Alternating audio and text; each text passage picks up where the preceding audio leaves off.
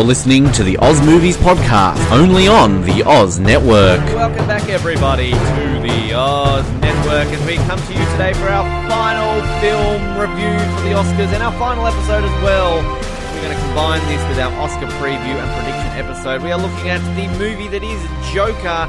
11 nominations, the most nominations of any film, a movie that we've covered before, but today we're covering it differently because we're going to bring you spoilers in this episode. I'm going to say that straight away. Spoilers will be in this episode, so if you haven't seen Joker and you don't want to be spoiled that Joaquin Phoenix becomes the Joker, then don't listen to this episode because there'll probably be some other more serious spoilers in this episode along the way. My name is Ben, and sorry. Sorry, I just listened to 007 and we're comedic geniuses. My name is Colin, and knock knock, who's there? It's the police, ma'am. Your son's been hit by a drunk driver and he's dead. I shouldn't laugh at that as hard as I just did. It's Joker. This is a movie that you and I saw separately. I mean, we technically always see all movies separately. We live in different countries. But in the fact that I saw this, did a review with Mallory, then I think you saw it a couple of weeks later. We were planning on possibly doing an extra episode similar to what we did with Shazam because we both enjoyed it and wanted to talk about it. But you saved it for here. Here we are. And what a movie. I don't know if you rewatched this at all after seeing it at the movies. I did, and it still blows my mind how good this movie is. But I want to hear your thoughts. I haven't heard your full thoughts except for the top 10 episode we did last year, but on a longer episode of Joker. Well, I just want to say I'm upset that we have such a short Oscar season here for two reasons. I mean, one, we're combining episodes because we're in a rush to get them done. We literally started recording these things as soon as the nominations came out, and now the Oscars are here. But also, I really wanted to rewatch this, and I haven't had a chance just because I've been catching up on Parasite and Ford vs. Ferrari and everything else. My initial reaction when I left this was, I thought it was a brilliant movie, but I'm like, I think that this is one of these movies that you really need to see a second time just because there is so much. It's not that you would pick up more the second time. I think this is a very basic movie. It's not hard to follow. There's some twists along the way, but it's late. It's so much of a slow burn in some ways that you get it on the first viewing. But it's so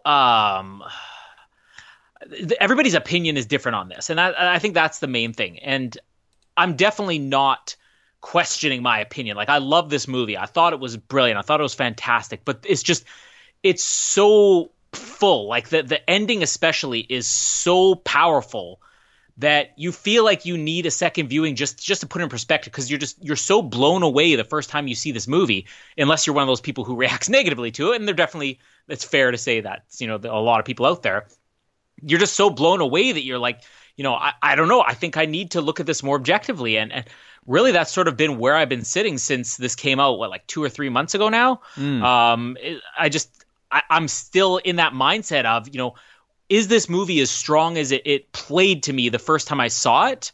Or is it just, it's such a shock the first time you see it that, you just can't get over that. And maybe it's just another movie. I'm still not sure. If I had a chance to rewatch it, I might have a different opinion, for better or worse. But, that'll kind of come when we get to our rankings, how this could affect that. As soon as I saw it, I wanted to see it again. And so I think I completely agree with you. And when I sort of rewatched this, I was going to wonder how I was going to react. And I mean, I think I reacted obviously the first time you see it, it's a lot different because, again, it's, the first time you've seen it, so you're blown away from everything. But the second time you're watching things a little bit differently. But I mean, I enjoyed it just as much the second time around. I think that some of these interpretations and that of this movie, which we'll obviously talk about, hence a lot of the reason why we're going to talk about this is more of a spoiler episode, because it is one of those movies where some people interpret it one way, some people, are reading into certain ways it ends and kind of what does that mean for it and everything. So, but it is one of those movies, like the way you guys were talking about Parasite yesterday, and I mean, I probably sounded a little bit more disrespectful around that. I got caught in the moment. Noah was back. It was a great old time. And then he went off and didn't get a date. But anyway, I think, like, you guys obviously were, affected a lot differently from that movie than I was. But, like, Joker was one of these movies, and similar to what we talked about in 1917, that I really felt like an emotional effect coming out of the cinema because it was such a powerful piece of cinema that really stayed with me. And there's only a handful of movies that I've seen in my life that really have that experience. I'm so glad I saw this on the big screen because, yeah, as you said, it's a simple movie, but it's just the way it's made, kind of just the performance from Joaquin Phoenix. It just, everything just stays with you. And it's a very confronting movie. It's a disturbing movie in some parts. But I think that just adds to the levels of it. And I mean, Mallory, of course, said in the episode that like she said it was a brilliantly made movie, but it just wasn't her type of movie, and she doesn't want to ever see it again, and that's fine. But yeah, I mean, God, this even on a second watch, I think it still strikes a chord emotionally where you're just like, wow, that's a movie that you're gonna remember for the rest of your life.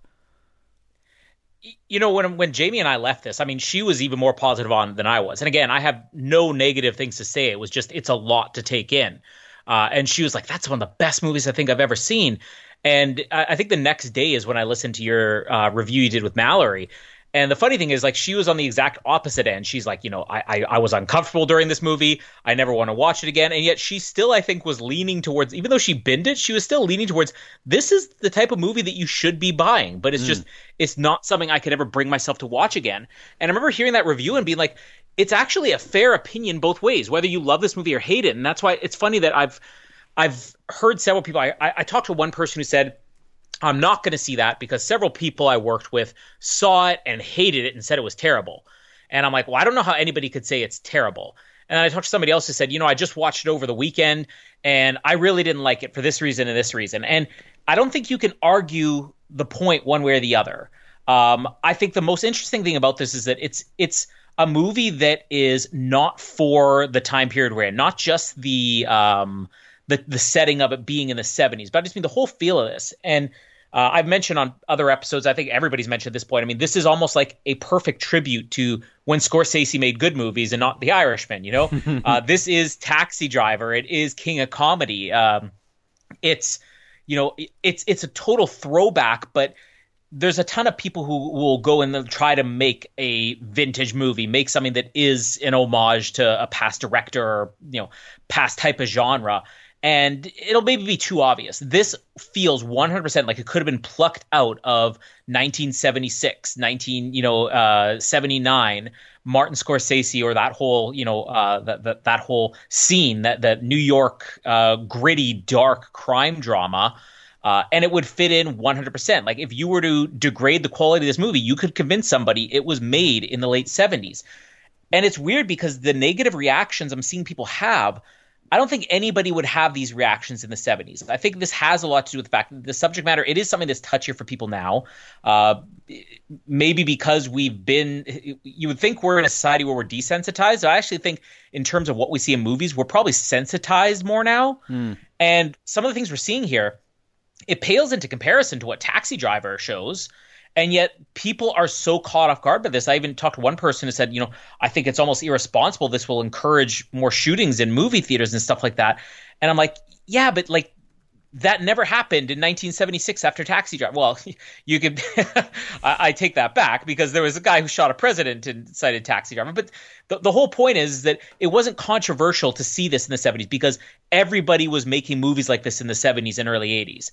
And now we have more violence in movies in a comical way, but there's not like this realistic violence where it is, as you said, very confronting, very shocking. It's meant to make you think.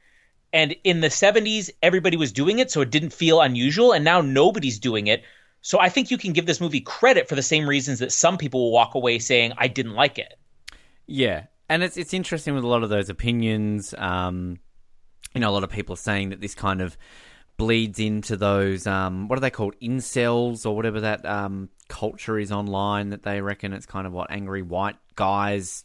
Oh, yeah. Are they incels? You know what I'm talking about. And kind of just, it is the day we live in, I think, where kind of everyone always has to read things a little bit too much and make it into agenda and do all this and do all that. Which, again, look, it's an interesting discussion point, and sure, so there's some maybe valid points made out there. But I think it is a very unique film in that, you know, as we've kind of mentioned a few times, you interpret it in many ways. And that's what we talked about that in Parasite, I guess, yesterday. I interpreted it one way, you guys interpret another. I mean, that's what a good movie does. Yeah. It makes you think. It makes you kind of read things a different way. And this is all made by a guy who made the Hangover trilogy. So, not to take away from the Hangover trilogy, 1.5 of them are good. But, I mean, this is Todd Phillips. I mean, we were talking about a Farrelly brother last year.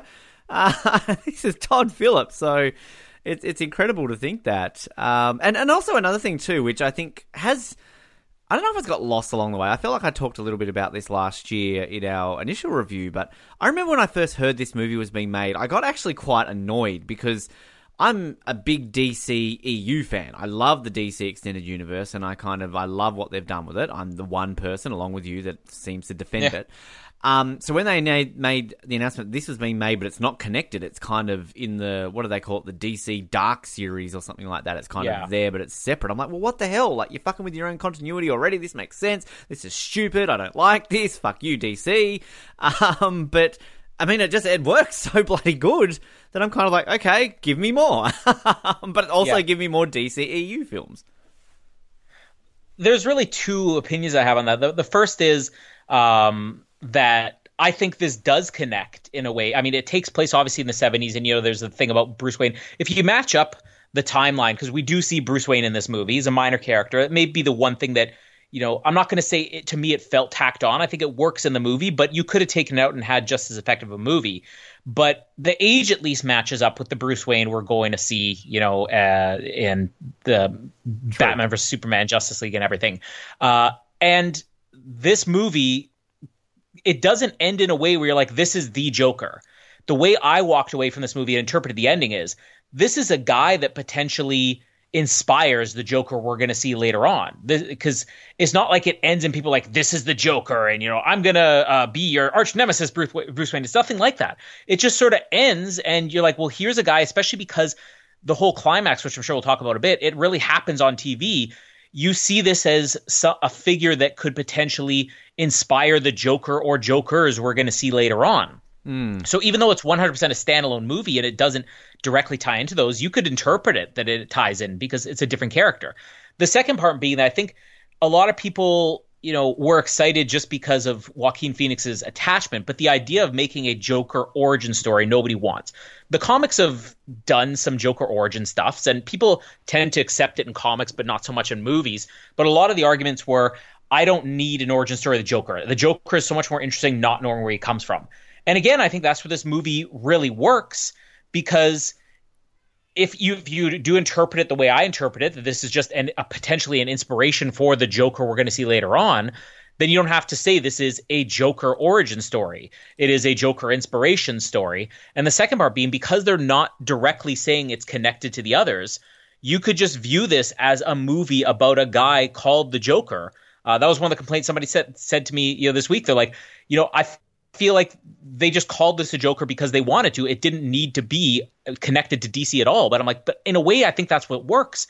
Because if you made this is the Joker's origin story, whether you want to have it be a new Joker or reboot a different universe or whatever, then you are going to have those people complaining, saying, well, that's not the way I think the Joker started. But this movie plays in a way where it doesn't force it down your throat. This is the Joker's origin. It's like, this is a story called Joker, and it doesn't need to be connected to the others. It's kind of like we talked about that with Solo, didn't we? Where it's kind of like people are like, well, I don't really need a Han Solo background story. Like, we get a bit in A New Hope and that's it. And kind of a lot of people complain that. And I think, you make some very good points there. And I think I don't read, so I've never read the comics, and I've, some of the materials I've seen in that saying about how, the Joker's background is very open-ended. And, I mean, this is a movie you can literally take the word Joker away, as you said, and kind of just call this, Joaquin, and just make it about a crazy guy who kind of, does this, and it's gonna have the same effect. Like, have a couple of, he's a Wayne, he's Bruce Wayne, and things like that. But I would be fascinated if they eventually were like, hey, this actually is part of the DCEU, and it's kind of like, it all ties in, because you could make it work. You could.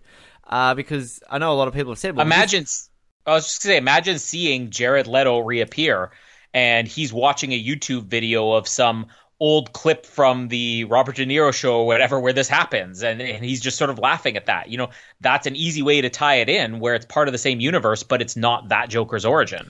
And it's done in a way where, like, there it is. There's two little retcons you can make and tie it in. That's it. That's all you need to do.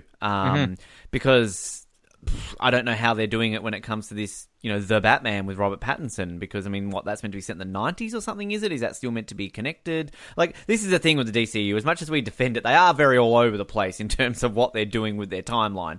Well, I think, there's been some reports coming out, especially because they're delaying the Flashpoint movie for no reason whatsoever. The Flashpoint story in the comics was really about, alternate universes and stuff like that. And we were just talking off air about what DC did in the TV world with the Crisis on Infinite Earths, where they found a way to tie in not just all these different TV shows that don't even technically take place in the same Earth, but Superman Returns and Smallville, and they even go as far as to now bring in a character. I don't want to spoil that for people, but they bring in a character from the DC movies. And okay, this is now somehow tied, because you could have all these different universes and everything. I think the idea might end up being that, Robert Pattinson's Batman is potentially a different universe, a different Earth, and that the Flashpoint storyline is going to bring these together. Because in the Flashpoint comics, Batman is sort of the other main character. So it'd be a perfect opportunity, if they're intentionally delaying Flashpoint until after the Batman, that we could have Robert Pattinson and Ben Affleck in the same movie. That'd be a really good idea, because it's interesting that, I know we're kind of going on a bit of a tangent just with DC stuff, but you hear so many conflicting reports. Like Henry Cavill was out, but then he's back in, and then I don't think Ben Affleck ever officially commented saying, like, I'm done, I'm not playing him anymore? I don't think he has. No. Both him and Cavill just said, we're not doing a movie right now, we're doing another project. Ben Affleck takes his other project Rehab, but still, they're just stepping away for the time. Henry Cavill even came out the other day and directly addressed it and said, a lot of people have said I'm done with Superman. I'm not. I just haven't made a decision yet. And it's also, too, I think even Jared Leto, I watched a video the other day basically saying that Jared Leto is angry about Joaquin Phoenix and all this sort of stuff, but I even think Jared Leto has kind of said, like, I'm not done with it. Like, Again, let's just further proof that Jared Leto, the guy who criticized Suicide Squad and then admitted he didn't watch it at the premiere, he's like, oh, I can't believe they cut all my scenes. Did you see the movie? No. And now he's like, oh, I can't believe they made this Joaquin Phoenix. If you watch the movie, you'll realize it is not about your character. Can we just, I didn't mind, I like Jared Leto in the Suicide. Can we just get rid of that guy because he doesn't watch his own movies? Isn't he in a Marvel movie now? He's got Morbius coming out, which is kind of like Venom spinoff. Right, okay, cool. Anyway, by the way, Birds of Prey coming out this weekend. Stay tuned for our spoiler-free review, because I don't know about you, but I'm seeing it on the weekend. But anyway, God, we're sidetracked. I think, we're here for a spoiler review, and we've been talking now for about 20 minutes, and we haven't even talked about any spoilers. So the Joker dies. No, he doesn't.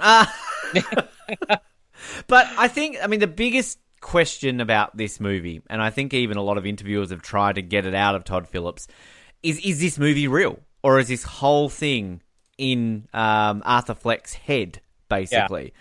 Yeah. Which, again, I love. I love the fact that you kind of have this, because the ending of him in this mental asylum, it's kind of meant to make you believe that the whole thing was in his head. We obviously have a whole plot of this movie, well, two really, I guess, when he's having the dream sequence of him initially on Robert De Niro's show, and then we have this whole thing around the love interest in the movie, kind of showing that it was all in his head. So that's the thing. Todd Phillips, I don't think, is confirmed either way, and as any good director should, he shouldn't, because, again, this is the point of this movie.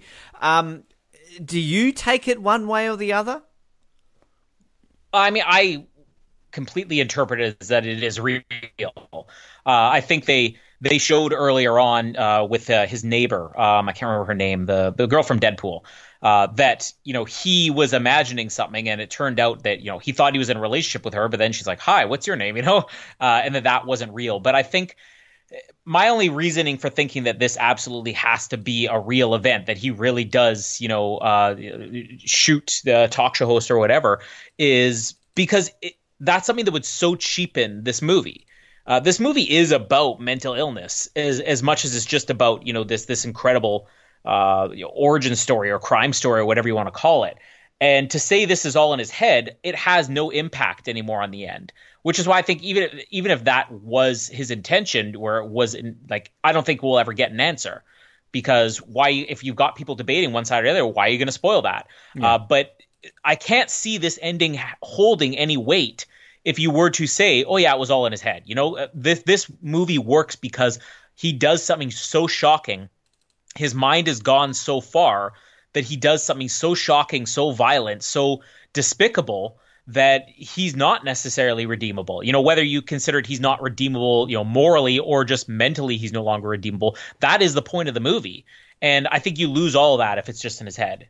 I completely agree. And I think to tie it into shows that we do cover, or at least are taking a break from at the moment, Lost. It's kind of, people interpret the ending of Lost in many different ways. I think there's a clear-cut answer how you interpret Lost. I think it's been explained. That's the difference maybe between here and Joker, but still, 10 years later, people are like, well, hang on a minute.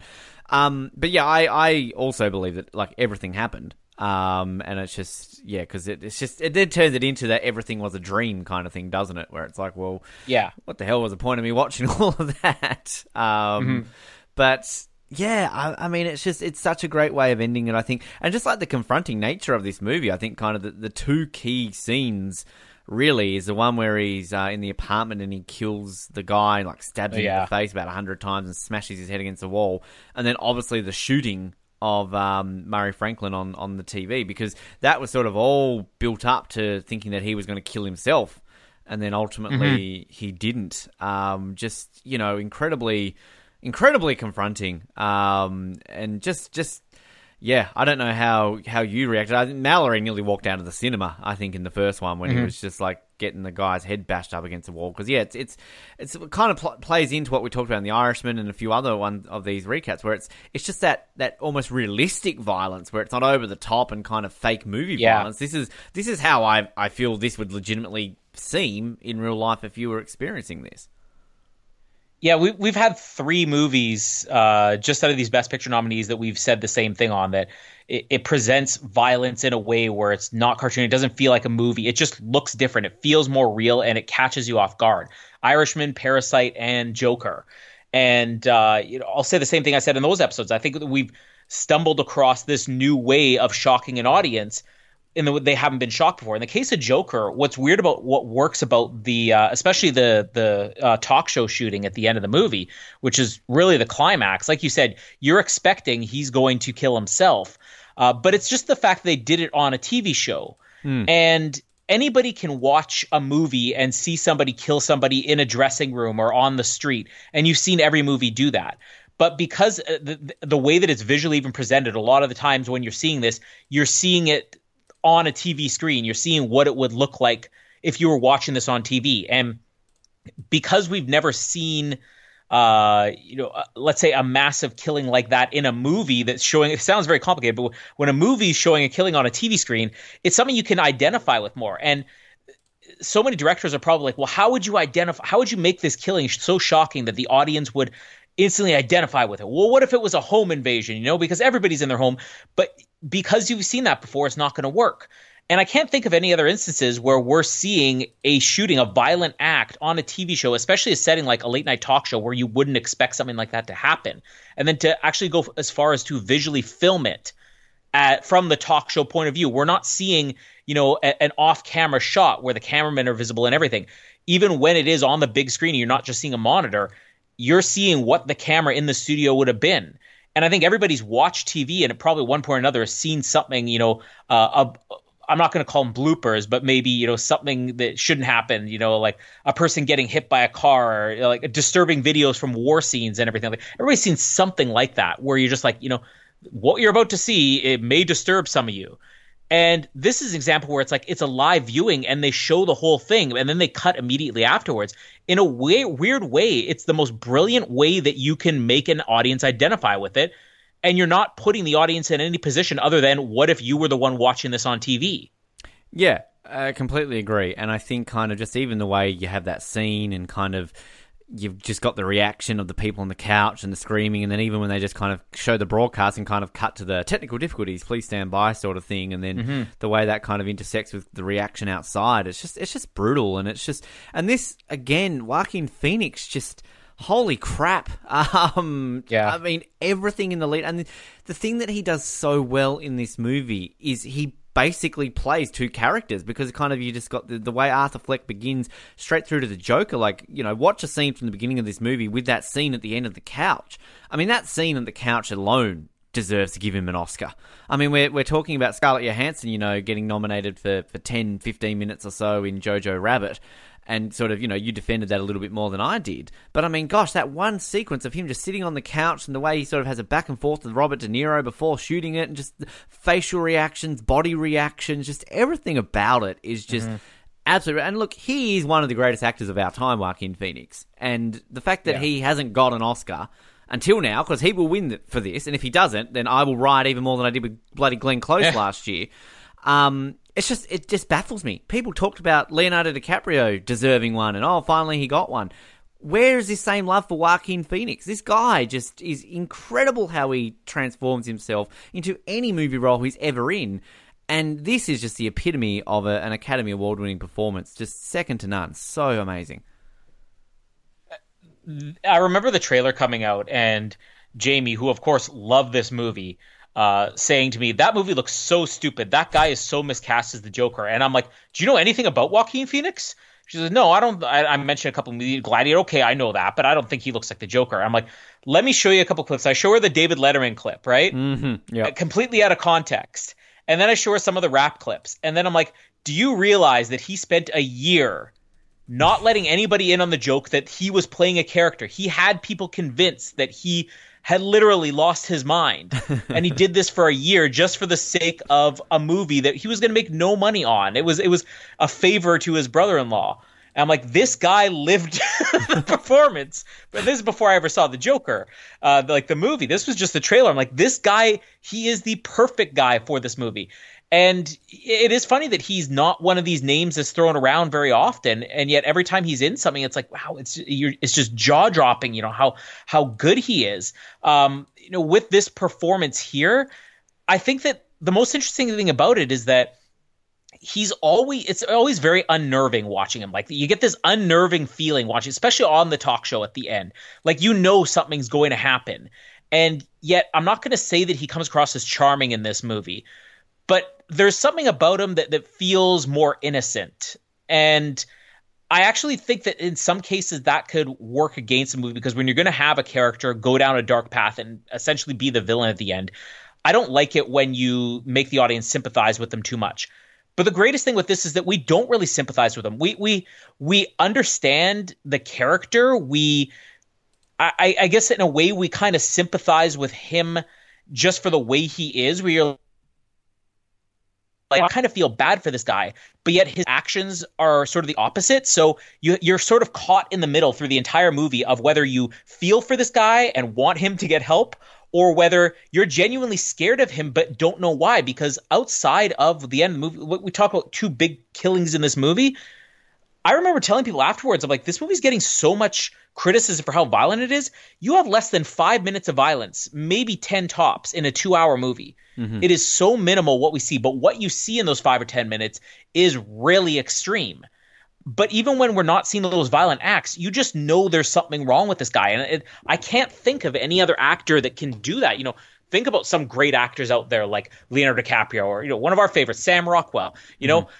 They would bring something different to the role. They would maybe be too charming. And he had this innocence about him, but wasn't charming in any way.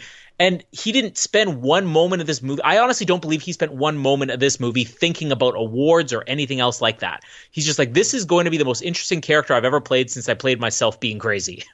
And it's something about the character of the Joker, isn't it, that just really just transcends into something else. Because the interesting fact I saw about this is that, 11 nominations. We'll talk about them in a minute. Clearly, Joaquin will win it for Best Actor, and maybe it might pick up Best Original Score, possibly.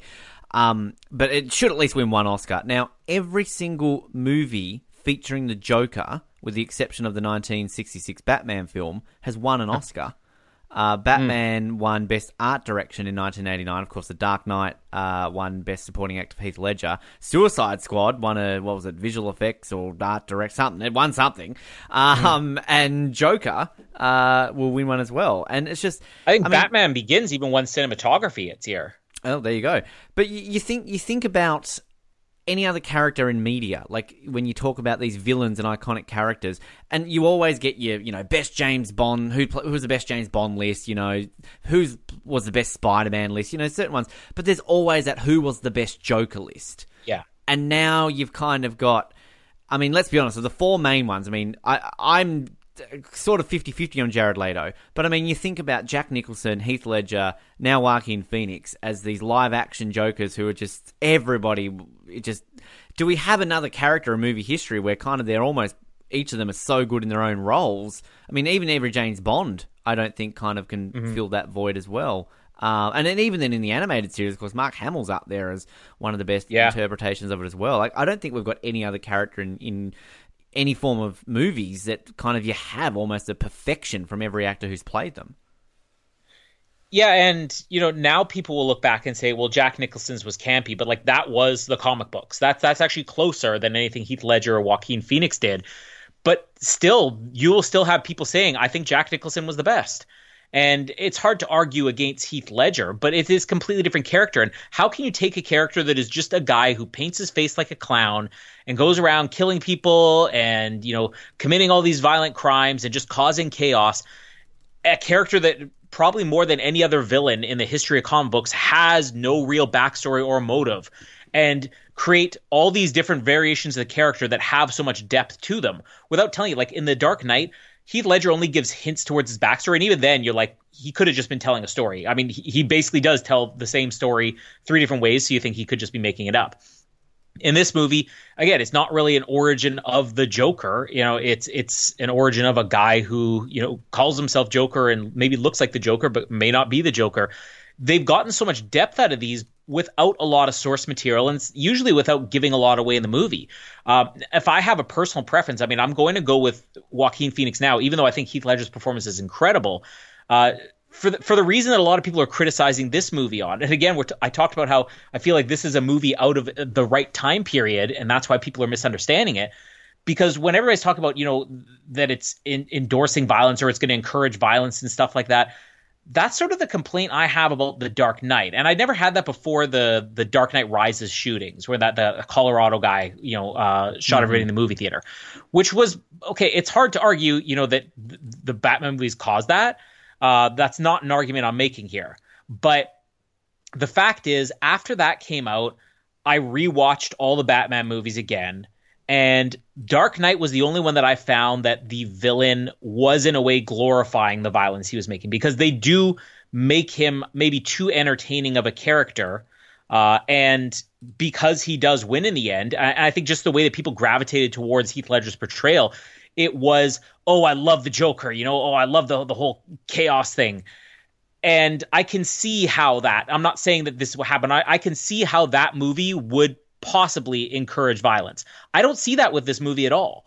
I see this as the exact opposite. I see that, especially the way we talked about the way the violence is filmed, it's meant to make everybody feel uncomfortable.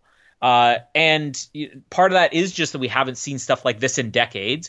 But the other part is that it was clearly the intention that they wanted you to feel sick to your stomach watching this movie. I love this movie. I felt sick to my stomach watching it. Jamie, on the other hand, during the first killing you talk about, the apartment shooting where there's these 2 former coworkers who come, and he brutally kills the one guy, and then they cut to the other guy who just has this look on his face. Jamie bursts out laughing in the movie theater. I'm like, Jamie, that's the most inappropriate way to laugh at a movie. Because I think you guys talked in your review about people inappropriately responding to it. That was no. I know that wasn't, but yeah. I remember saying to you afterwards, I'm like, you guys talked about inappropriate laughing. Here's what Jamie did.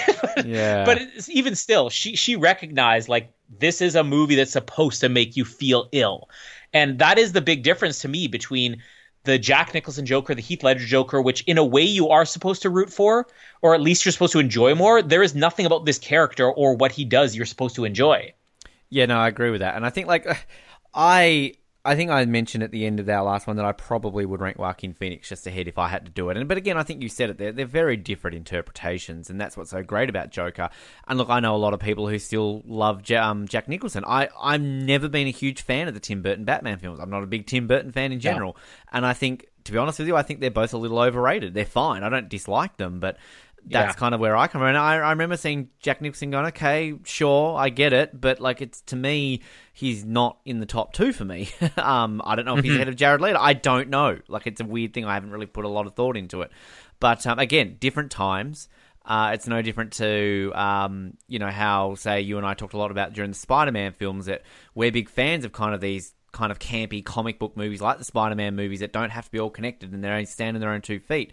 This has taken sort of what Batman Begins to a whole new level with that really gritty, realistic look at something. So, again, everyone has their way of liking a comic book movie. We've got, 20 different styles out there, essentially, when you think of, your Sin Cities and your Watchmen's and things like that as well. So everyone has a style they like. And, some people are going to like Joker style, some people are going to like Batman style from 1989. But yeah, that's the beauty of movies and comic book movies. And this is now the second ever comic book movie to get nominated for Best Picture. Am I not mistaken? Yeah, because Black Panther kind of did, but I mean, this got a director nomination too. So I mean, I don't like to modern movies when you have past 5 Best Picture nominees. I don't think it really counts if you get a Best Picture nomination because any other year could have done that, it just didn't. So I think you really look at if you got a Best Picture nomination and a Best Director nomination, like that is now the gold standard. So I don't think Black Panther. It's funny because the same person I was talking to said that they, didn't like this movie because it didn't need to be all the Joker and that maybe it would encourage violence and stuff. They were saying, yeah, I think the DC was just chasing to be that first superhero movie to get an Oscar nomination. I'm like, well, Black Panther got nominated for Best Picture. And they're like, did it? Really? It's already, a year later, it's already sort of been forgotten because it was never really in the mix. It was sort of, let's give it, the novelty nomination. This is, and throw it a bone. But this is, even though I don't think it has any chance of winning Best Picture, this is one of those 5 movies that is considered like the real Best Picture nominees. Well, we've got 11 lominations for Joker, which, I mean, look, I think this is safe to say the most ever nominations for a comic book movie ever. Without a doubt. I mean, look, I don't know how many Black Panther got last year, and obviously, generally, comic book movies will get the technical categories, with a few exceptions for acting. I mean, was Heath Ledger the first to get one for acting in a comic book movie? For acting, yeah. Yeah. And have we had any since, besides Joaquin? No, I think that's it. Yeah, that's it. There you go. I mean, a lot of people could argue there should have been other ones along the way, but, maybe they're finally starting to change their way a little bit. But yeah, 11 nominations. I mean, that's a lot. And this was a movie that a lot of people didn't like. This wasn't critically lauded. Like, this had a lot of critics who disliked this movie. So it's kind of, a lot of people were surprised that it did get as many as it did, but it got the most. Having said that, it's probably not going to win anywhere near 11. No. So the ones that got nominated for, we've obviously mentioned Best Picture, Best Director for Todd Phillips, Best Actor for Joaquin Phoenix, of course, Best Adapted Screenplay, then it got Best Original Score, Best Sound Mixing, Sound Editing, Cinematography, Makeup and Hairstyling, Costume Design, and Film Editing. I think its only chances are probably, I mean, actor's a lock. And I still think it's in with a shot at original score. Outside of that, I don't see this winning anything else. What about you? Yeah, no, I think both of those categories are locks for it. An argument can be made for makeup just because the makeup they created for the Joker is so iconic. But like outside of the Joker, what other makeups you have in here? I mean, you give Robert De Niro false teeth. I think that's it. And false comedy. But it would be a fair argument to say that, while these other movies may have had more complex makeup design, did they create anything that looked as iconic as Joker, where, regardless of your feelings about this movie, everybody can identify Joaquin Phoenix's makeup in the Joker now. Yeah, and that's the thing. Another thing with the Jokers, of course, each of those 4 that we talked about have a very distinct look. I mean, you see people dressing up as the Joker. I mean, Heath Ledger's iconic look, Jack Nicholson's, Jared Leto's is very iconic with the way he's got, tattoos and kind of the Frankenstein thing going on, and the braces. And then obviously you've now got Joaquin. So I like that too, that they've made each of them look visually different. But I mean, actually looking at that, and we'll talk about these categories very soon, but the makeup and hairstyling, I mean, gosh, that's... We've seen, 2 of those movies? Don't know if you've seen Judy yet. I've seen the trailers. I saw the trailer for Maleficent. That movie we covered the first part of earlier in the year. God, did we? I keep forgetting we covered that movie. Sorry, everyone, that we did that movie. I apologize that we. I wasted wish your I time. could forget.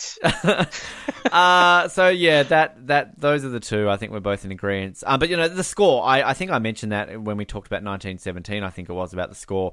Or was it Marriage Story? One of them. But gosh, the score for this. I mean, this is half the reason why I think this movie just sticks with you as well. It's haunting. It just stays with you. It's that perfect score that really helps you feel emotional just because you connect it. It's just so crazy good. Let's try and pronounce his name. Is it Hildur Guðnadóttir? He's Icelandic. That's exactly what I was going to say. She's Icelandic. Sorry, I apologize. She's Icelandic. Look at me being sexist there. But incredible. I couldn't Well, it's not like anybody knows what the name Hildur is. But I assumed it was a man straight away. Come on now, Colin. I don't know if an Icelandic person has ever been nominated for an Oscar before. I don't know if Björk has ever been nominated for an Oscar before. So go Iceland. I think she's going to win it. She also did these. Oh, actually, she did a score for Chernobyl. I don't know if you watched Chernobyl. That's a pretty good score as well. So yeah. No, I was going to say, even though she wasn't nominated, she was a performer on the score for Sicario, which is one. There's another one of the movies from like, if I went back at, if I remembered I went back, it would have been on my best of the decade list. There have been movies that she's been involved in, but as a composer, she's fairly new. But prior to that, you could see, she did work in, Sicario, obviously, and The Revenant and the Arrival and all that. So she's worked on some big movies. But yeah, what she did for the score for this movie, it's iconic music without any of it being catchy enough that you're like, oh, I want to snap my fingers to this. At times you wonder, am I listening to music or are they just creating some really creepy sound effect, But yet you can't deny when you're watching it, like the music, it stands out so much and enhances the movie. And that's something that certainly The Rise of Skywalker didn't do, which I'm still debating whether that's the weakest score that we've gotten from John Williams. 3 Star Wars movies in a row he's gotten nominated for, and 3 Star Wars movies in a row where we're disappointed by the score. But I mean, it would be my personal favorite, and I think that I can't see it losing original score either. It's been a big year for old Hilda. She's not even that old. She's only 37. So she for Chernobyl, she swept everything she was nominated for there. Emmys, Golden Globe, not Golden Globe, sorry, Grammy. But yeah, I mean, she wins an Oscar. She only needs to win a Tony, and she's got the EGOT. So good for you, Hilda. But yeah, crazy. I'm guessing you're buying this movie? Oh, yeah, easily buying this movie. Where it will rank is the only thing. I've got a spot for it, because I guess we've got to go through our final rankings here. But we do.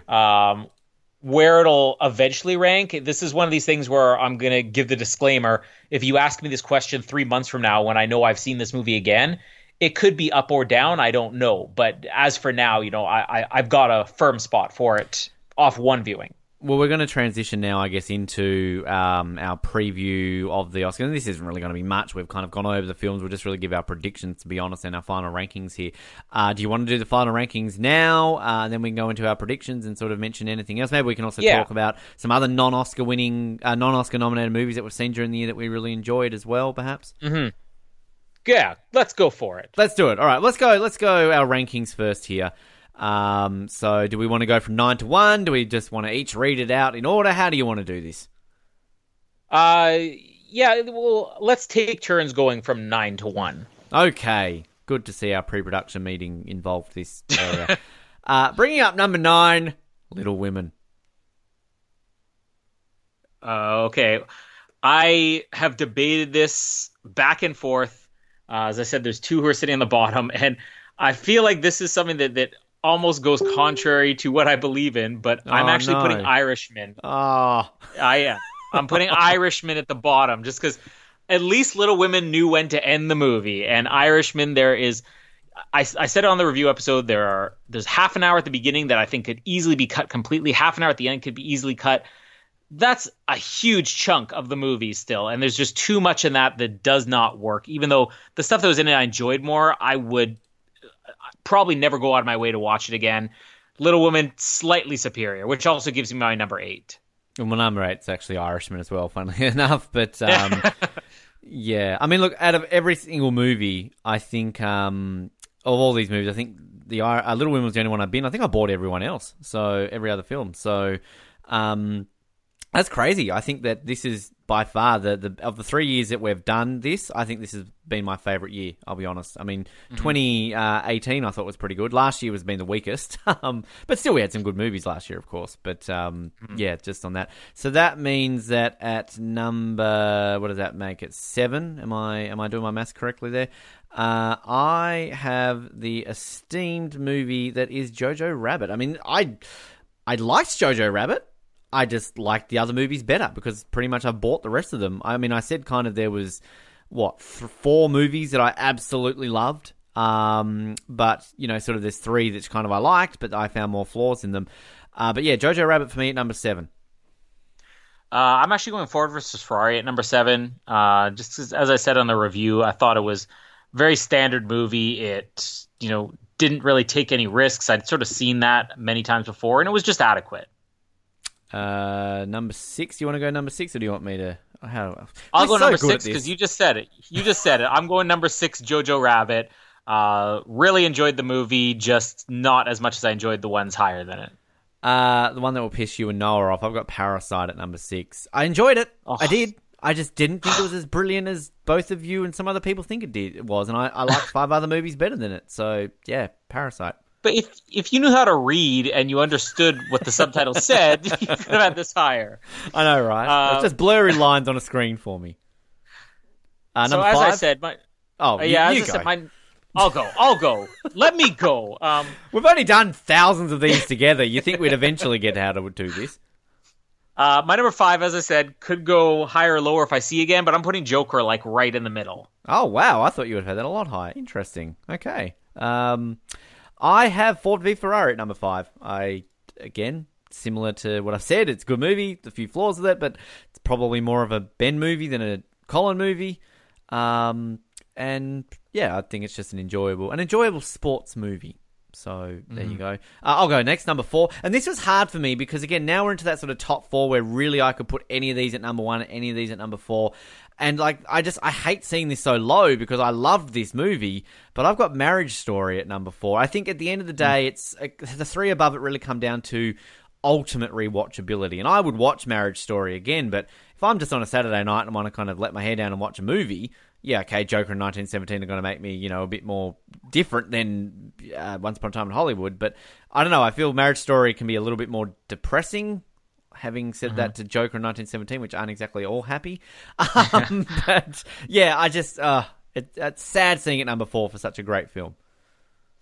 I actually would have originally had Joker in this spot, but we did Once Upon a Time in Hollywood, at the time we recorded this 2 weeks ago now. Yeah. And every single day that passes, I keep thinking about the movie. I keep thinking about moments in that movie, even though, I had some complaints when it first came out. I probably would still hold those same complaints, if I were to rewatch it now, or even we talk about it a year from now.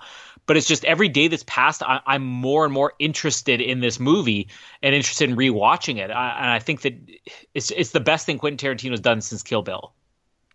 There you go. Number 3, I've got Once Upon a Time in Hollywood. So, yeah, I agree. I thoroughly enjoyed it. It was, again, a bit of a slow burn, but then it just all clicks at the end. And you're like, fuck, I enjoyed that movie.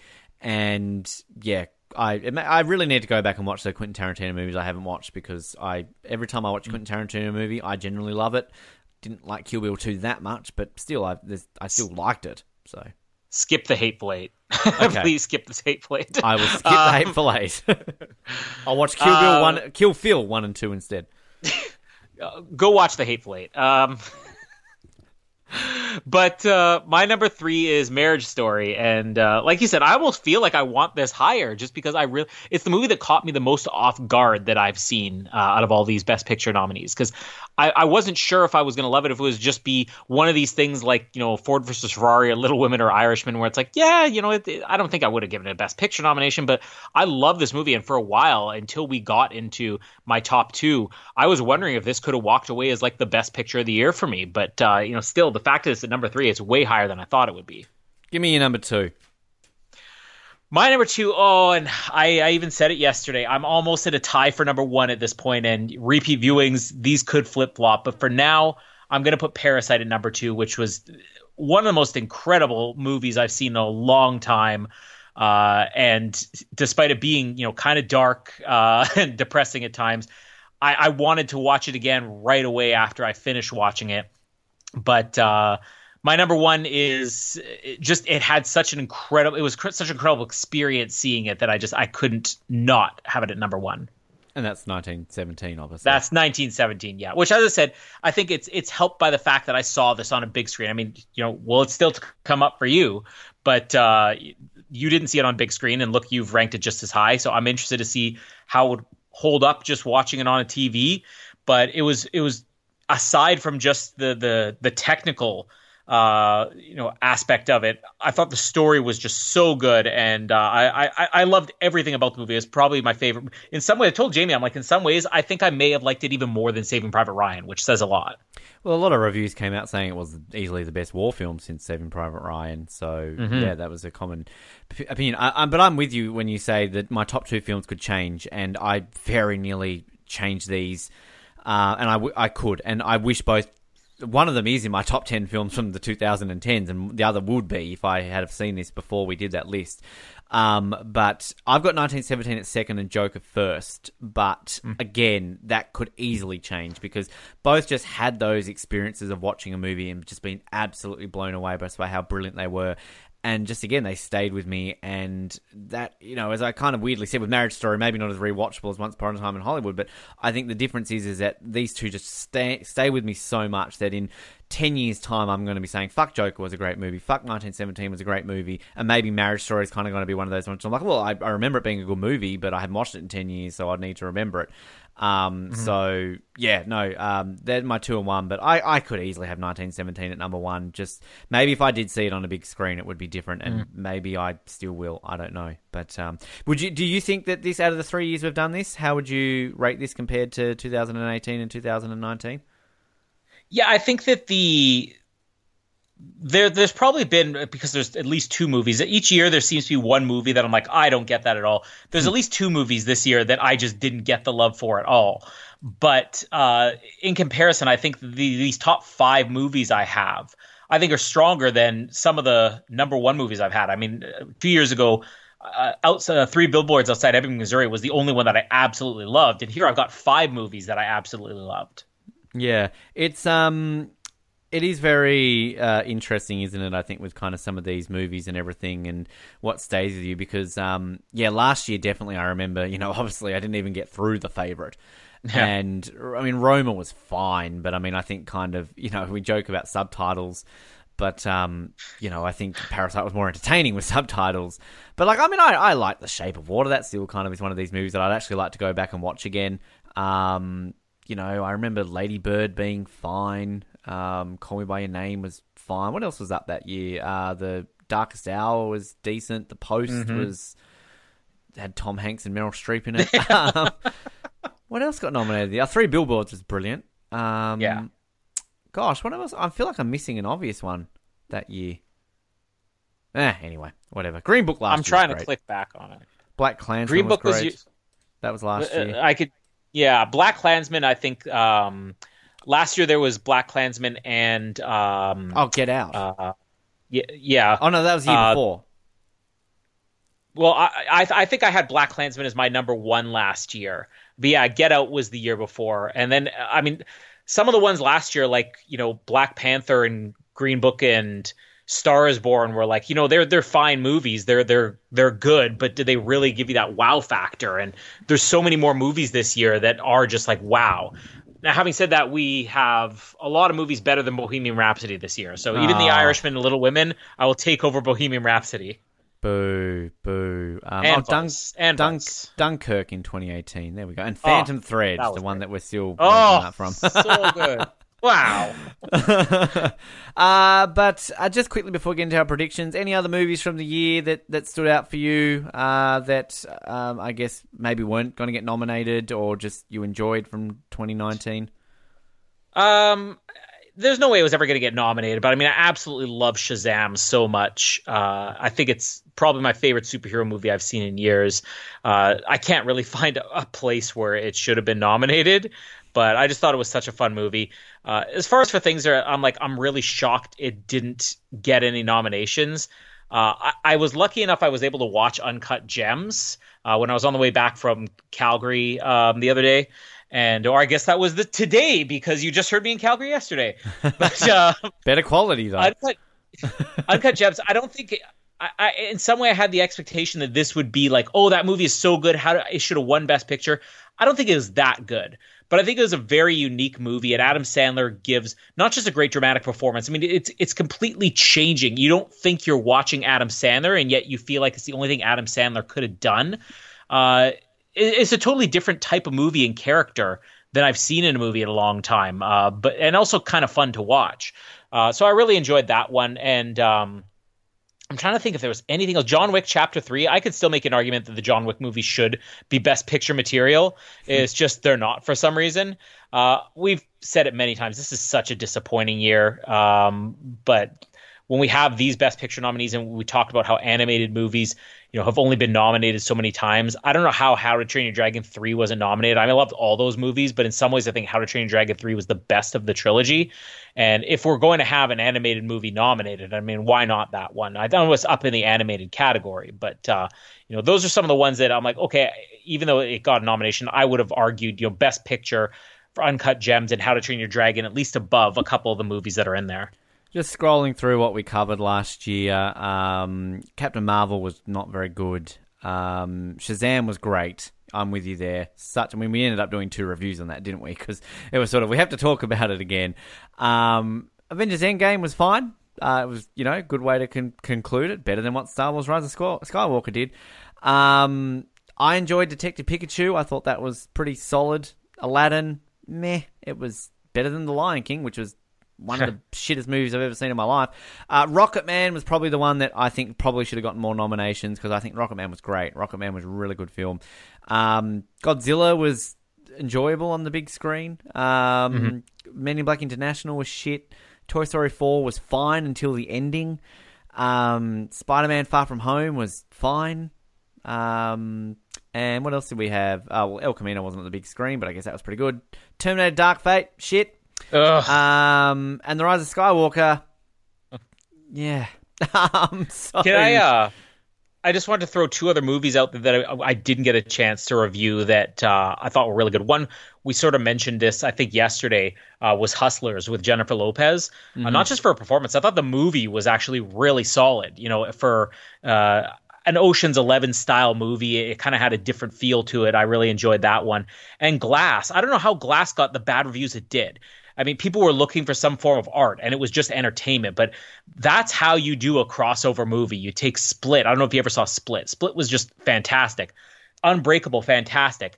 And they brought these 2 movies together. And to me, this felt like the big, exciting, epic movie that all the summer movies turned out to not be. Like X-Men Dark Phoenix and, Spider-Man Far From Home and Men in Black International, all these things. Glass, I feel like if that had been released in the summer after people had been let down with so many other movies, everybody would have loved it because I thought it was a blast. Never seen it, but I'd like to because I like M. Night Shyamalan. So yeah, but 2019 not a very good year for movies, with terrible. A couple of exceptions. But let's get into. Actually, it would be interesting. The Razzie nominations get released a day or so before the Oscars this weekend, so it'll be interesting to see what gets up for those ones. But let's get to our predictions. Now, I believe you won in 2018. I went back and looked at last year. I won 15-13 last year. So there are 24 categories. I don't know how many you got in 2018, so I don't know what our highest ever is. But we're 1-1. So this year we're probably going to tie, just to make things interesting. So shall we work our way from the shit to the good, or the good to the shit? Yeah, let's start with the short subject, animated, whatever you want to call it. We'll make people not tune out of this episode until the end. All right, so let's go for live action short, first of all. Okay. Our nominees this year being Brotherhood, Nefta Football Club, The Neighbour's Window, Saria, and a sister, all which are great. I am going to go with a sister, simply because I have one. Well, on that note, I'm going to go for the neighbor's window because I have a neighbor and they have a window. So that is my choice. I have no clue. I could cheat right now and look at the odds, but I will be honest with you and say I have not got that open in front of me. So there you go. Let's go to animated short film. The nominees this year are Desera, in brackets, daughter, Hair Love, Kit Bull, Memorable, and Sister. Do you want to go first? Do you know what I'm picking? I'm going to go with Hair Love because I have hair and I also have love. And I'm going with Sister because I have one. And I feel that I've got at least a 50-50 chance now. I love how there's a sister and sister. I wonder if they're related in many ways. Was this like the Rogue Nation, Rogue One fiasco? No. You can call yourself a sister, but we get to come out first. Let's go with best visual effects. So Avengers Endgame, The Irishman, The Lion King, 1917, or Star Wars, The Rise of Skywalker. You can go first. Yeah, we had this debate a couple of days ago. I'm actually going to go with 1917 on this.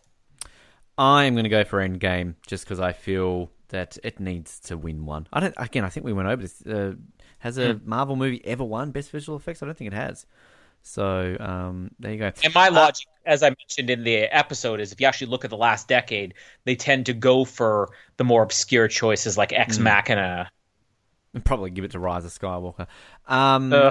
Best film editing, Ford v Ferrari, The Irishman, Jojo Rabbit, Joker, or Parasite. I'm going to go with Ford v Ferrari because I think, again, a racing film, not an easy film to make, and I think the way that they edited this together to kind of really bring you that sense of speed and action, I think it worked really, really well, and it may be the only category that, or maybe the sound ones, but not Ford v Ferrari not looking good for really winning any, but if this would be maybe the closest I think it will go to winning one. Can I just say, how does The Irishman end up in here for best editing when everybody, even the people who like the movie, say you could cut an hour out of it?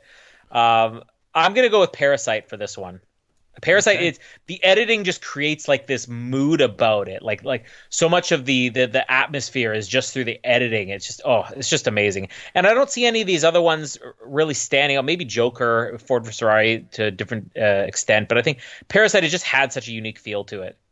Costume design, the one that we always look forward to. Irishman, Jojo Rabbit, Joker, Little Women, Once Upon a Time in Hollywood.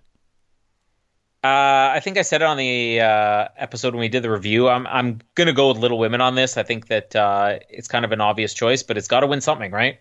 Yeah, I'm with you. I think these sort of period pieces always win because it's like, oh, look at they crafted a dress. So, but Once Upon a Time in Hollywood as well. It's a bit old, some good stuff there. But Jojo Rabbit even. Yeah. I'm going with Little Women. Makeup and hairstyling, the one we all dream of winning. Oh, boy. Bombshell, Joker, Judy, Maleficent, Mistress of Evil, the only one without a one-word title. Ooh. And 1917. This one's tough because, I haven't seen Judy. I haven't seen Bombshell. I don't want to watch Maleficent again. Does Maleficent do anything different they didn't do in the first movie? I don't really feel like that should be in here. Angelina Jolie's older. They might need more makeup. Yeah. I'm going to go with 1917 as well. I am going to go with Joker because he wears makeup and you see it. Plus, I haven't seen any of the others. Judy I would have watched if it was about Dame Judi Dench, but it's not. And Maleficent can get stuffed, so sure. Cinematography, I think this is... Do we even need to read out the other ones? The Irishman, Joker, The Lighthouse, Once Upon a Time in Hollywood, and The Winner, 1917. So I think we can both clearly give that one. Easy win there. Production design, Irishman, Jojo Rabbit, 1917, Once Upon a Time in Hollywood, and Parasite. I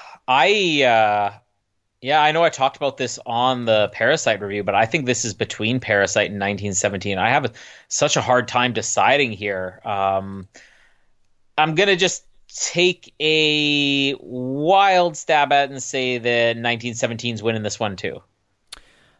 I'm going to go with Once Upon a Time in Hollywood, just because I think kind of just the way the movie looks and the way it's kind of designed to really make you feel like you're back in the 60s. Yeah, I really enjoyed that, and it just had such a nice feel to it. So I'm going to go with Hollywood there. Let's see, what are we up to now? Sound mixing, Ad Astra, Ford v Ferrari, Joker, 1917, and Once Upon a Time in Hollywood. Wasn't Ad Astra pretty much hated? Didn't everyone not like that movie? Yeah, I remember being really excited to see it, and then it came out and the reviews were just like, very average. I don't think it was like a hated movie, but it's funny because I just read this here and I forgot that movie exists. I'm like, I still haven't seen Ad Astra. I don't really know anything about it though. I don't know. What's your pick? I think it. I think we talked about this one maybe like the 1917 being in a shock because I'm in war movies and kind of explosions and stuff. Ford v Ferrari again, another potential one too, with the sound. I'm going to go in 1917 for this one. Yeah, and I was saying I think that these two categories will potentially split. So I'm going to go with Ford versus Ferrari on this one. And on sound editing, I'm going to go with 1917. Alrighty, well, I am going to go with, just quickly in that one, Ford v Ferrari, Joker, 1917, Once Upon a Time in Hollywood, and Star Wars, Rise of Skywalker. I'm going to go in 1917 again. I'm going to say it's going to take both. So, okay. All right.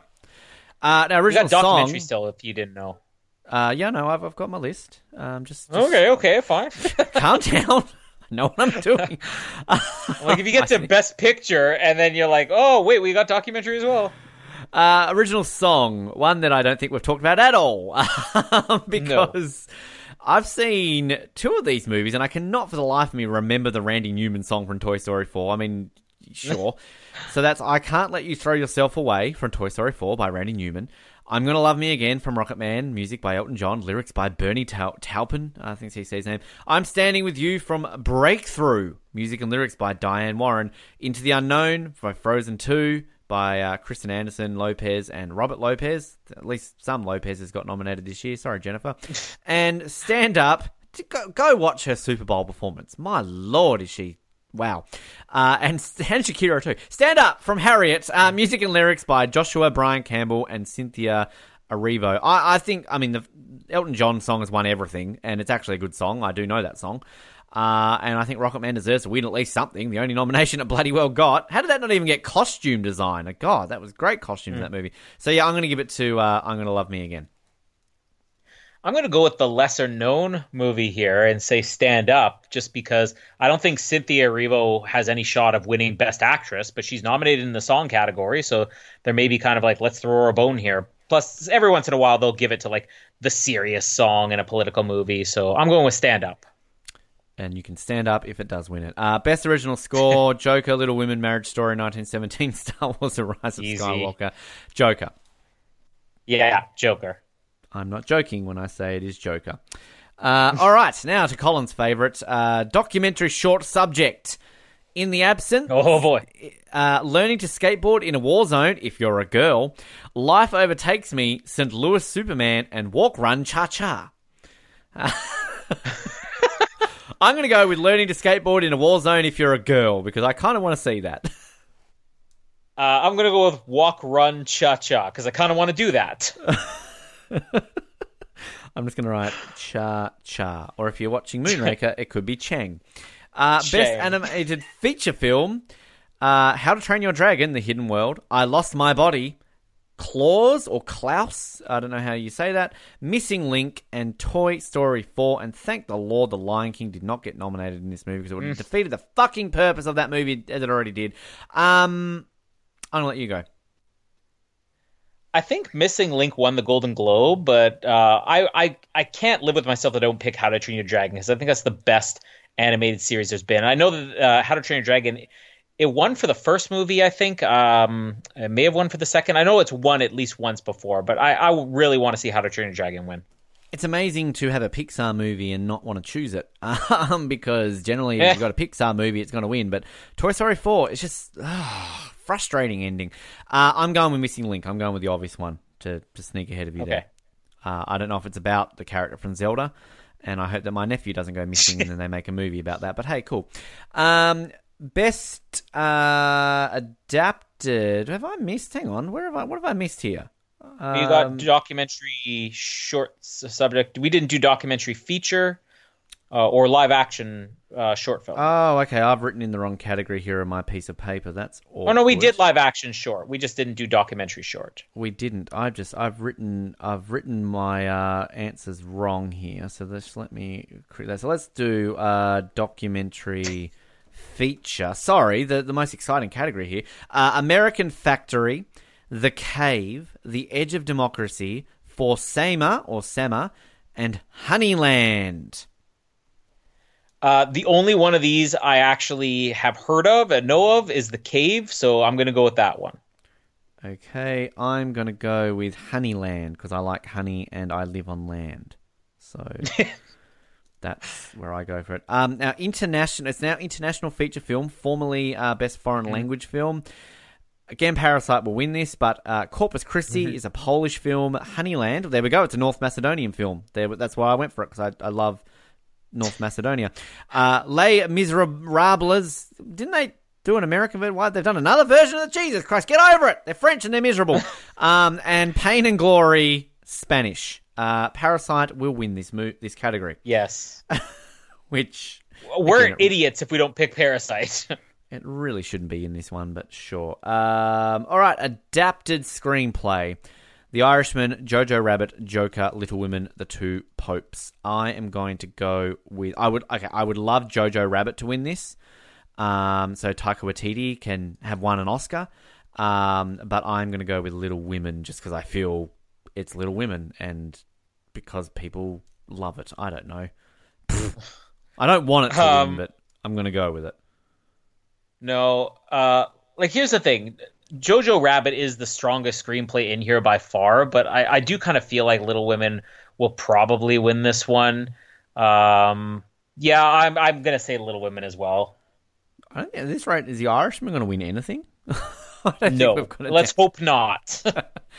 Original screenplay, Parasite, Once Upon a Time in Hollywood, 1917 Marriage Story, and fucking Ryan Johnson for Knives Out.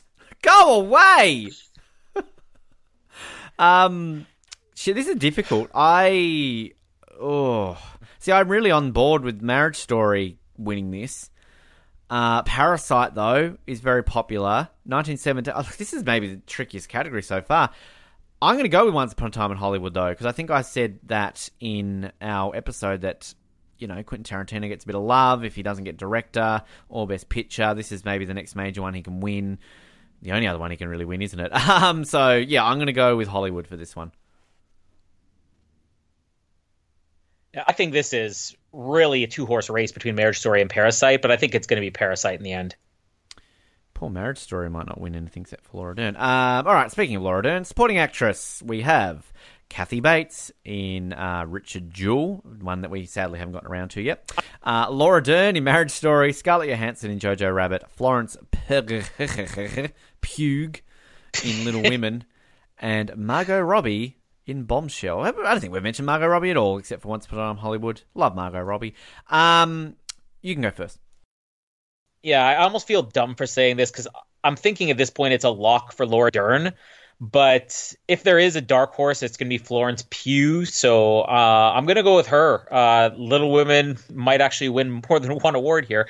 And it's probably the only thing about Little Women I'd like to see win, too. If this happens, personal favorite would be Laura Dern, though. 2 years in a row after my girl Glenn didn't win. I want them to advertise the next Jurassic World movie as featuring Academy Award winner Laura Dern as Ellie Sattler returning to the big screen. So no, Laura Dern, give her an Oscar. She needs an Oscar. She's an amazing human being, and this is revenge for Glenn Close. So there it is. Best Supporting Actor, Tom Hanks, who I feel no one is talking about the fact that Tom Hanks has received his 800th nomination. I love Tom Hanks. I'm so glad that he still gets nomination. I actually wouldn't mind seeing A Beautiful Day in the Neighborhood. I know nothing about Fred Rogers because I don't think I grew up on him like you guys did over in North America. So I know nothing about him. But I've heard it's good, and Tom Hanks is amazing, so I want to see it. Anthony Hopkins, The Two Popes, I still haven't watched the rest of it, but I mean, he was good in what I saw of it. Al Pacino in The Irishman, Joe Pesci in The Irishman, and Brad Pitt in Once Upon a Time in Hollywood. Look, I honestly would love to see Tom Hanks win this, just because I would love to have 3-time Academy Award winner Tom Hanks, but Brad Pitt's going to win this one. He'll win his first Oscar for acting, because I believe he won a Best Picture Oscar the other year as a producer. Did he not win for 12 Monkeys? I can't remember. No, he did not. I read a thing the other day saying that he's only ever won a producing Oscar before.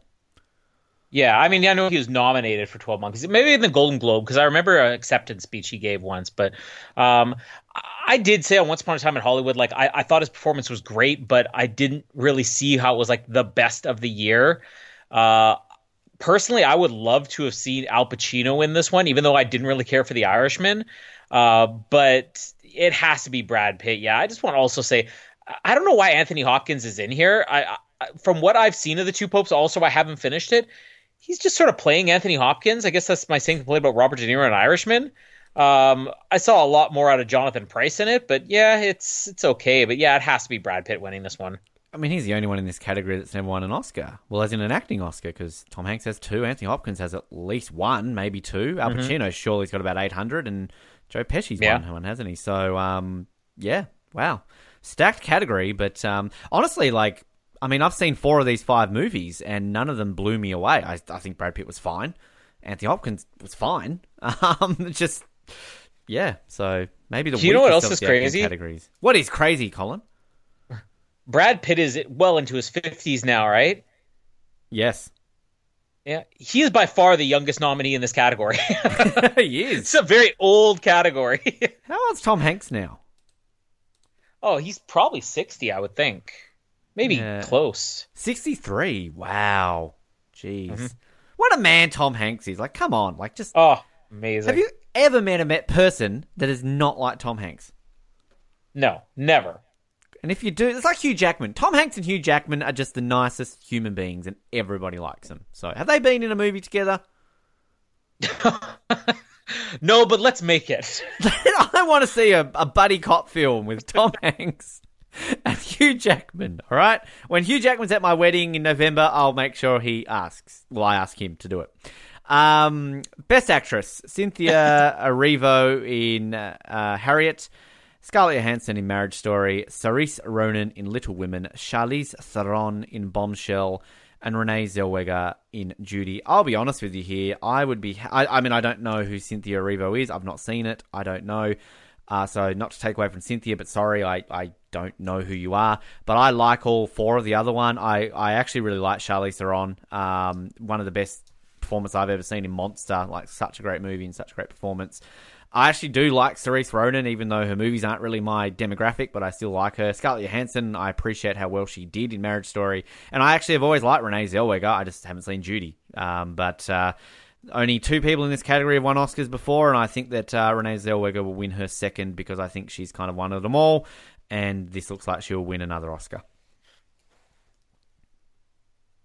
I just find it weird that Judy seems to be the movie that nobody cares about, but everybody says Renee Zellweger has to win.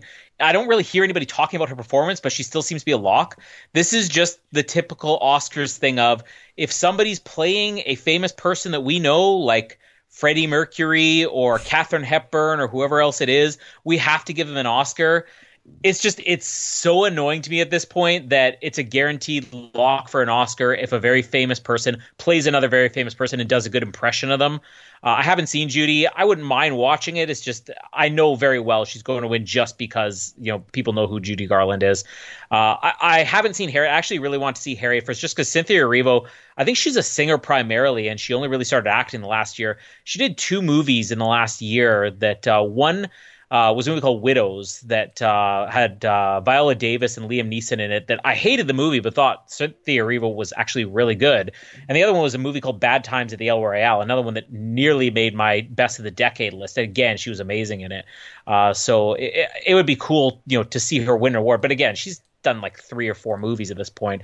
I think that Scarlett Johansson should win this because her performance was so good that we've had me, you, and even Noah who have all said like, we're not fans of hers at all, and we loved her performance in that movie. But yeah, unfortunately, it's going to be Renee Zellweger. And I have no problem with Renee Zellweger. I just have a problem with the Oscars always giving the acting nominations to people doing impressions. And if it's a esteemed category to get the credit from if Noah says that she should win. Because, we know that of all the people who know women, Noah's not one of them. So, yeah, no. We've talked about this one already. Best Actor, Antonio Banderas, A Pain and Glory, Leonardo DiCaprio, Once Upon a Time in Hollywood, Adam Driver, Marriage Story, Joaquin Phoenix, Joker, Jonathan Pryce, The Two Popes. Joaquin Phoenix will win. That will make me very, very happy, but I will say that I am sad that he is up. I wish he was up for it like last year or something like that, or next year, because I really want Adam Driver to win an Oscar, and I also feel Adam Driver would win this if Joaquin Phoenix wasn't in this category. But Joaquin Phoenix will win a very long overdue Oscar because this is his 3rd or 4th nomination. But no, he will win it. Yeah, this isn't even a question. It's Joaquin. Joaquin. And I feel like if I ever have a son, Joaquin should be a name to name it, because I like that name, weirdly. So, don't know what it means, but... Not Fleck? Fleck Waterworth or Joaquin Waterworth. Let's go with Joaquin Waterworth. That kid's going to get shit kicked out of him at school. Best Director, Martin Scorsese, The Irishman, Todd Phillips, Joker, Sam Mendes, 1917, Quentin Tarantino for Once Upon a Time in Hollywood, Bong Joon-ho for Parasite. I said this on our episode, and I'm going to back it up by saying that Sam Mendes will win his 2nd Best Director Oscar for the movie 1917.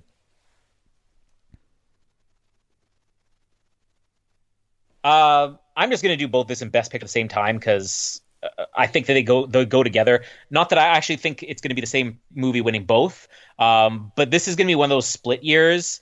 And I was really tossing and turning because I think that it's basically between 1917 and Parasite. And I'm like, which will they do? Will they give Bong Joon-ho the director in 1917 picture? Or will they give Sam Mendes director and Parasite picture? I think it's going to go Sam Mendes as director and Parasite for picture. It's more groundbreaking, I guess, to have the international film win Best Picture. But it just feels like that's kind of the way the Oscars have been leading the last couple of years. Like with Moonlight winning, I said there was a lot of comparison with Moonlight and Parasite. So yeah, I'm going to say Sam Mendes is winning director, but Parasite's winning picture. Just we'll go over the pictures quickly. Just to confirm, in case you've missed all our reviews in the last 9 or so days, Ford v Ferrari, The Irishman, Jojo Rabbit, Joker, Little Women, Marriage Story, 1917, Once Upon a Time in Hollywood, and Parasite. I said it on the episode, I'm going to say it again, 1917 is still my pick. I think it's going to do the double, but again, I will say, even though it wasn't personally my favourite and I didn't like it as much as everyone else, it would not surprise me if Parasite was to win Best Picture. I think that it's between those two. One of them will win it, and I think we've had a very similar vibe of this in the last few years. I think I remember 2018, we were both very much, it's Once Upon a Time in Hollywood or, not Once Upon a Time in Hollywood. Fucking, what am I talking about? 3 Billboards, Ebbing, Missouri, and The Shape of Water. And I think we both went for Billboards, but obviously The Shape of Water ended up winning it. So, I think absolutely Parasite could easily win it, but to me, 1917 was the best picture out of these, even though I put Joker at number 1, go figure. But for its technical achievements, 1917. So I think, when was the last time we had a movie do the double? It's been a while, hasn't it? Shape of Water didn't do it? Oh, no, you're right. 2 years then, not that long ago. Del Toro did it, didn't he? Yes, you're right. So, well, yeah, but I mean, just to put in perspective, from 1989 to 1998, every single Best Picture and Best Director was shared. It was only like 89 had the split, and then 98 did it. But ever since 1998, it seems like it's an every other year a thing. A split. I'm just looking here. Before that year, before Shape of Water, it was Birdman. with Alejandro G. Inarritu and winning Best Director. I forgot that Gravity won Best Director. There you go. That's I've not seen Gravity yet. Is it worth seeing Gravity? Oh yeah, I love Gravity. No, I thought for some reason I thought you didn't like Gravity. Weird. No. The Artist did the double in 2011. Was that? So there you go. And I'm just going back to 2010. I'm not doing this for all 83. And The King's Speech. Tom Hooper won Best Director, and The King's Speech won Best. The year that Natalie Portman won an Oscar. Great year.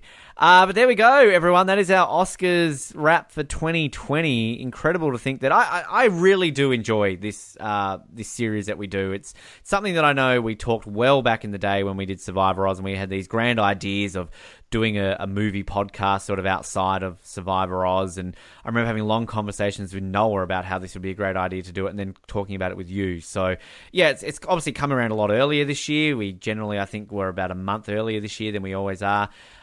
Just quickly, obviously going to be on a Sunday night for you. The last time I'll ever have to watch the Oscars on a Monday. Exciting. There we go. Do you just take the night off, sit around the couch, put some popcorn on? I know Jamie likes the red carpet arrivals, but anything planned for it? Yeah. No, I'm probably going to have to watch it in shifts because we do have a lot of screaming children here who monopolize the TV sometimes. So yeah, I might not be completely caught up, for the first hour. But yeah, after that, I just sit around watching it, get angry when they give it to movies like Bohemian Rhapsody, and get excited when they give it to people like Frances McDormand or Sam Rockwell or whoever else. Well, sadly for me, it's the second year of being in New Zealand and second year of me having to work on the day of it. But I remember last year, with no promotion at all of where the hell I could watch it, thinking I'm not going to be able to watch it. Last minute, they're like, oh yeah, we're showing it on a TV channel and you can watch the live stream online. So I kind of had it in the background last year at work, and I think I only saw like 3 categories awarded last year from memory. But this year, I'm hoping that I will be able to watch more of it. And I'm hoping I can have a nice, easy day at work.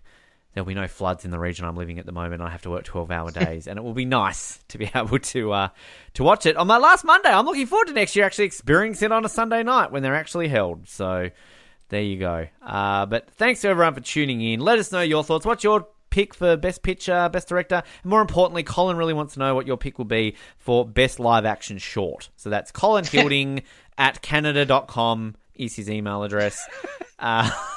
Or send him a letter to Colin Hilding, 1 Winnipeg Street, Winnipeg.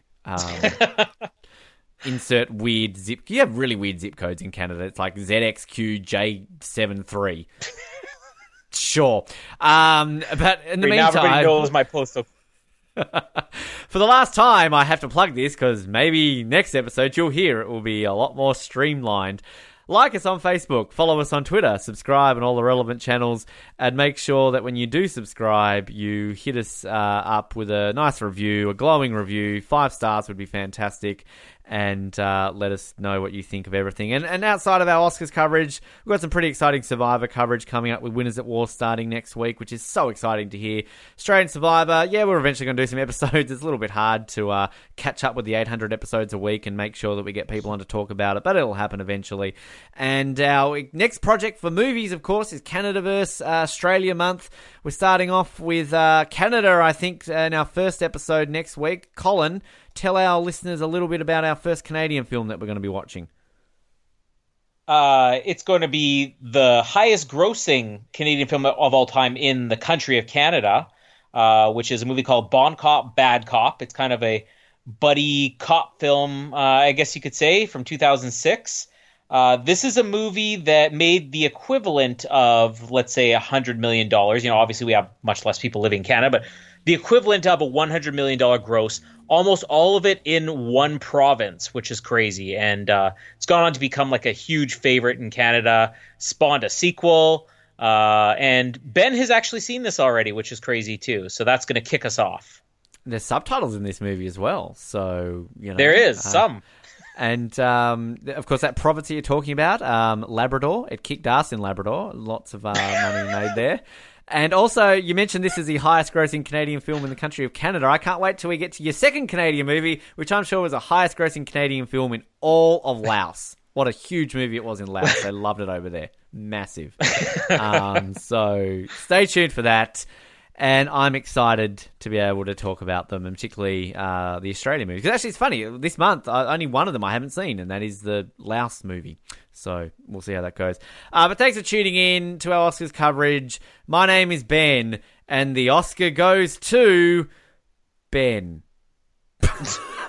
And I don't know why I'm laughing at myself. And my name is Colin, and walk, run, cha-cha. Thank you for listening to the Oz Network. Don't forget to subscribe to get new episodes delivered to your speakers every week. For more information, hit us up at theoznetwork.net.